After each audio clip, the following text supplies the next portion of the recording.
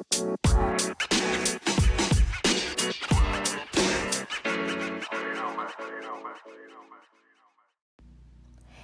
everyone, woo, here we go. We are here for it, people. We are here for the Here For It podcast. Thank you so much for taking the time to listen. You can probably literally hear me smiling through my talking because I love listening, learning, talking to people. It's just my thing. I'm so excited that I've got the opportunity to do this and interview these amazing people and share it all with you. I am your host, Paige. So I'll give you guys a little bit of background about me before we dive into all of these different episodes and learn about all of my interviewees. So a little about me. Why am I doing this? What credentials do I have? Who am I? What's going on? So I am currently a graduate student at the Chicago School of Professional Psychology in the Clinical Mental Health Program. I am proud to say that I'm graduating this year, and I will be on my next step of this long but worthy process towards becoming a licensed mental health counselor, therapist, psychotherapist, whatever works for you. My education and background in mental health is really the main reason that I have begun this podcast, to educate, to raise awareness, and to help destigmatize mental health. Before I entered this field, I was working in the media world. So I have a bachelor's degree in communication and journalism studies from the University of Tampa. So reporting and interviewing was always one of my passions. Ever since I was little, people would always tell me that I asked too many questions. Well, still to this day, people are asking me that. And I find myself doing that all the time. I just want to know exactly what's going on. I want to make sure I don't miss a beat. So I know my dad here goes Paige again with the questions. Oh, don't tell Paige unless you have time for a full interview. Like, what am I on trial? So it's always something like that. I always want to know the full story down to every detail. I really want to picture it and what is this person feeling and what did they say back? And I've always really been attached to feeling an emotion that people are having. And, so I think that that's kind of my way of figuring out what that is by getting all of the details, I've always wanted to know the full story. I'm just naturally curious. So I want to make sure that I'm fully understanding something. I've never really felt accomplished during the time I was in the media world. I wasn't really feeling that fulfillment, although I did start my, career path there because I've always dreamed of working in a television station. I wanted to be a reporter. I've always heard people tell me that I have a really good voice, and that hearing that from people, that encouragement, that and combined with my passion for interviewing and writing, I think that kind of brought me into wanting to get into the media world, either being an anchor or writing or something like that. So I did get a job at a TV station, which is really surreal because I've always dreamed about that. I was in the sales department, so not exactly an anchor or writing script, but, I felt like I could start there and kind of see what was going on. So there I was, working in a TV station, and I was there for about 2 years before I realized that my calling was bigger than that. I think I found out what an anchor actually does and what the journalist does, and that wasn't really something for me that I could see myself doing. I think being in the situation kind of taught me that wasn't for me. So I found what was for me actually while being there. It was just totally different than what I had imagined. I would hear news all day long, mostly filled with heartbreaking stories. I know that there are news segments where, I know there's something Good Day Tampa Bay and, they have these segments just really bringing out only good news to bring people's spirits up. But sadly, a majority of news is going to be a little bit just disheartening, I think. So, opening my homepage every morning and whether it was seeing something, it was always something. So I started not opening my homepage first thing in the morning because I found, it was bringing me down. So I knew that I had to do something bigger. I had to go out there and help people. I was definitely working there throughout some of the school shootings. And I remember sitting at my desk and just, feeling helpless. I was, thinking to myself, did these children seek school counseling? What was their family like? I wanted to get into the brains of these kids. Why are they where they are? What happened to them? So, I knew that I had to do something different. And don't get me wrong, this decision sounds quick and easy, but it was one of the scariest that I have ever made. Because here I was quitting my full-time job to enter an internship in the mental health field. Okay, so I decided to go to school, and once I was done with all of my classes, I quit my job, and I had to do my year internship, which I'm currently still doing at a homeless shelter in downtown Tampa, so at Metropolitan Ministries. And this was my first time doing something like that, so here I am, entering the field at this shelter. I've never worked in the mental health field or at a shelter. I have no idea what I'm doing. I feel so incompetent. I felt pretty much how I felt on my first day of classes at Argosy University is actually where I started this entire journey. And I remember sitting in my first class. It was substance abuse treatment, and I had literally the really bad anxiety. I didn't know anything. All of these people are talking about the DSM and treatment plans, and I have literally no idea. You need to remember that my background is in communication, so I don't know. I don't have a psychology degree under my belt. I had nothing, which, over time, you get to learn all of that stuff, but in the moment, you really can't see that. So, that's a little bit discouraging to people. So, that is a really scary decision, and I think that it really was the most rewarding. I've grown so much, both personally and professionally, these past few years. Not only am I learning about others, but I'm really learning about myself. So through this podcast, I will be interviewing a variety of people who are involved in the Tampa Bay mental health community.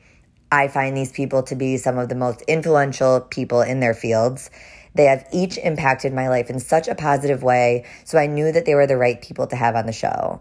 We're going to be covering different topics that people may not know much about, or there's a stigma surrounding the topic. A lot of these topics are taboo. People avoid talking and speaking about them because they feel uncomfortable to talk about, so usually we shy away from anything that's uncomfortable to talk about, a little bit awkward, let's face it, it's not really common that someone is openly talking about their struggle with mental health or their struggle with domestic violence or homelessness. There's a lot of shame associated with it, which prevents people from opening up about it. If no one opens up about it, no one talks about it, then we continue to have our heads buried in the sand, and individuals are still struggling and aren't receiving the support that they deserve. Everybody deserves to have support through this. It's a really tough journey if you are struggling with this, and it's pushed aside. It's shamed. There's so many people out there that are struggling with mental health. They don't have the support, resources, funds, knowledge, whatever the case may be. All of these are huge barriers from keeping people from getting the help that they need. Mental health can come in all shapes and forms. You could feel it in your body, hearing that voice that only speaks to you in negative self-talk. Something bad is going to happen. And of course, there's a million other diagnoses that look a little different for everybody. So a little bit about my journey. I'll get a little vulnerable with you guys here. So I can kind of put a humanistic touch to this. I think that everybody that enters this field, they had something that happened to them that brings them here. They're called to the profession for some reason. So I have always been an anxious person since I can remember, really starting with childhood. I was the kid that cried every time my mom dropped me off. I was really shy pretty much around everybody. I didn't want to participate in any social activities within school or even within my family. Even if I was with all of my cousins, which there are a lot of us, I would just start crying and ask to go to my tite, which is my grandmother, and just be with her instead. I didn't want to play with the kids. I didn't want to do that. I wanted to be with the adults. I felt safer. I really had a big issue with big groups. I would do okay in smaller groups or one-on-one, but as soon as there was a lot going on, there was a lot of action, people were either, laughing, crying, whatever it was, if there was high energy there, I was triggered. So, continuing even into school, I had a hard time in school. I mean, I did well academic wise, but I was extremely nervous. I was really shy. I never really wanted to be around people. And I think I did, now kind of looking back on that, I did have friends. I actually had a lot of friends, and I think that people just took to me.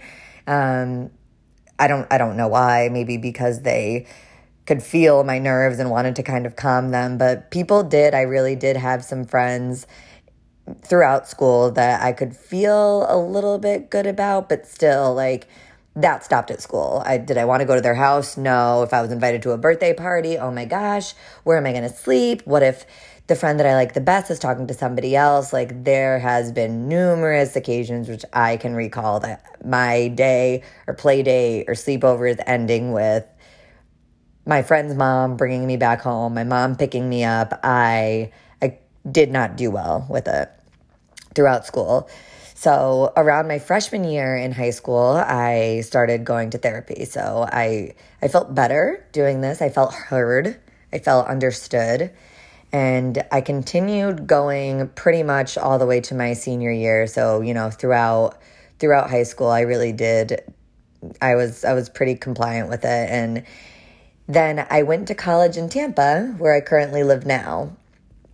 So I can remember applying to the University of Tampa and wishing, I hope that I don't get in, because that would mean that I have to go. And how can I go? I can't do that. I'm not strong enough. So I'll just, it was one of those things you just fill out, you just throw it, and, usually you hope that it sticks. But this time I did not hope. I hoped that it did not stick. So I wasn't home when I got the application letter. My mom called me. And she was all excited. She told me that I got accepted, and I could just tell in her voice she was so happy and she was so proud. And it was something in the back of my mind that I wanted to do, but I still wasn't excited to go. But I knew that I had to. I was extremely nervous. I knew it would be a huge opportunity for me. I've always wanted to live in Florida. The school is beautiful. It's everything that I've ever dreamed of. My cousin had already been going to that school at the time, so I knew that she would be there for support if I needed her. That was really big for me. I had a thing about I couldn't go somewhere unless I knew someone there. Like I needed, maybe it was a little bit codependent now that I'm thinking about it. But yeah, I was not strong enough or confident enough to really do things on my own.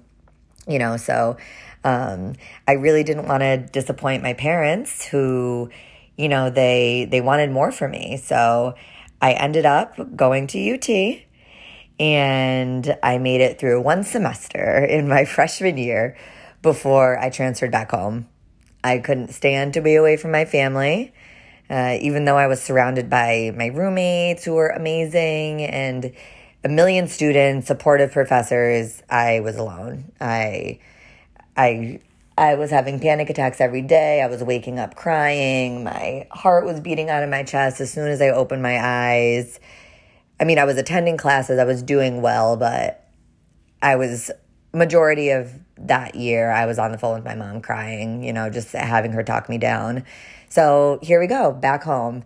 Transferred back home, back to Agawam, Massachusetts, small town, and I felt a sense of relief, which was good, but it only lasted for so long.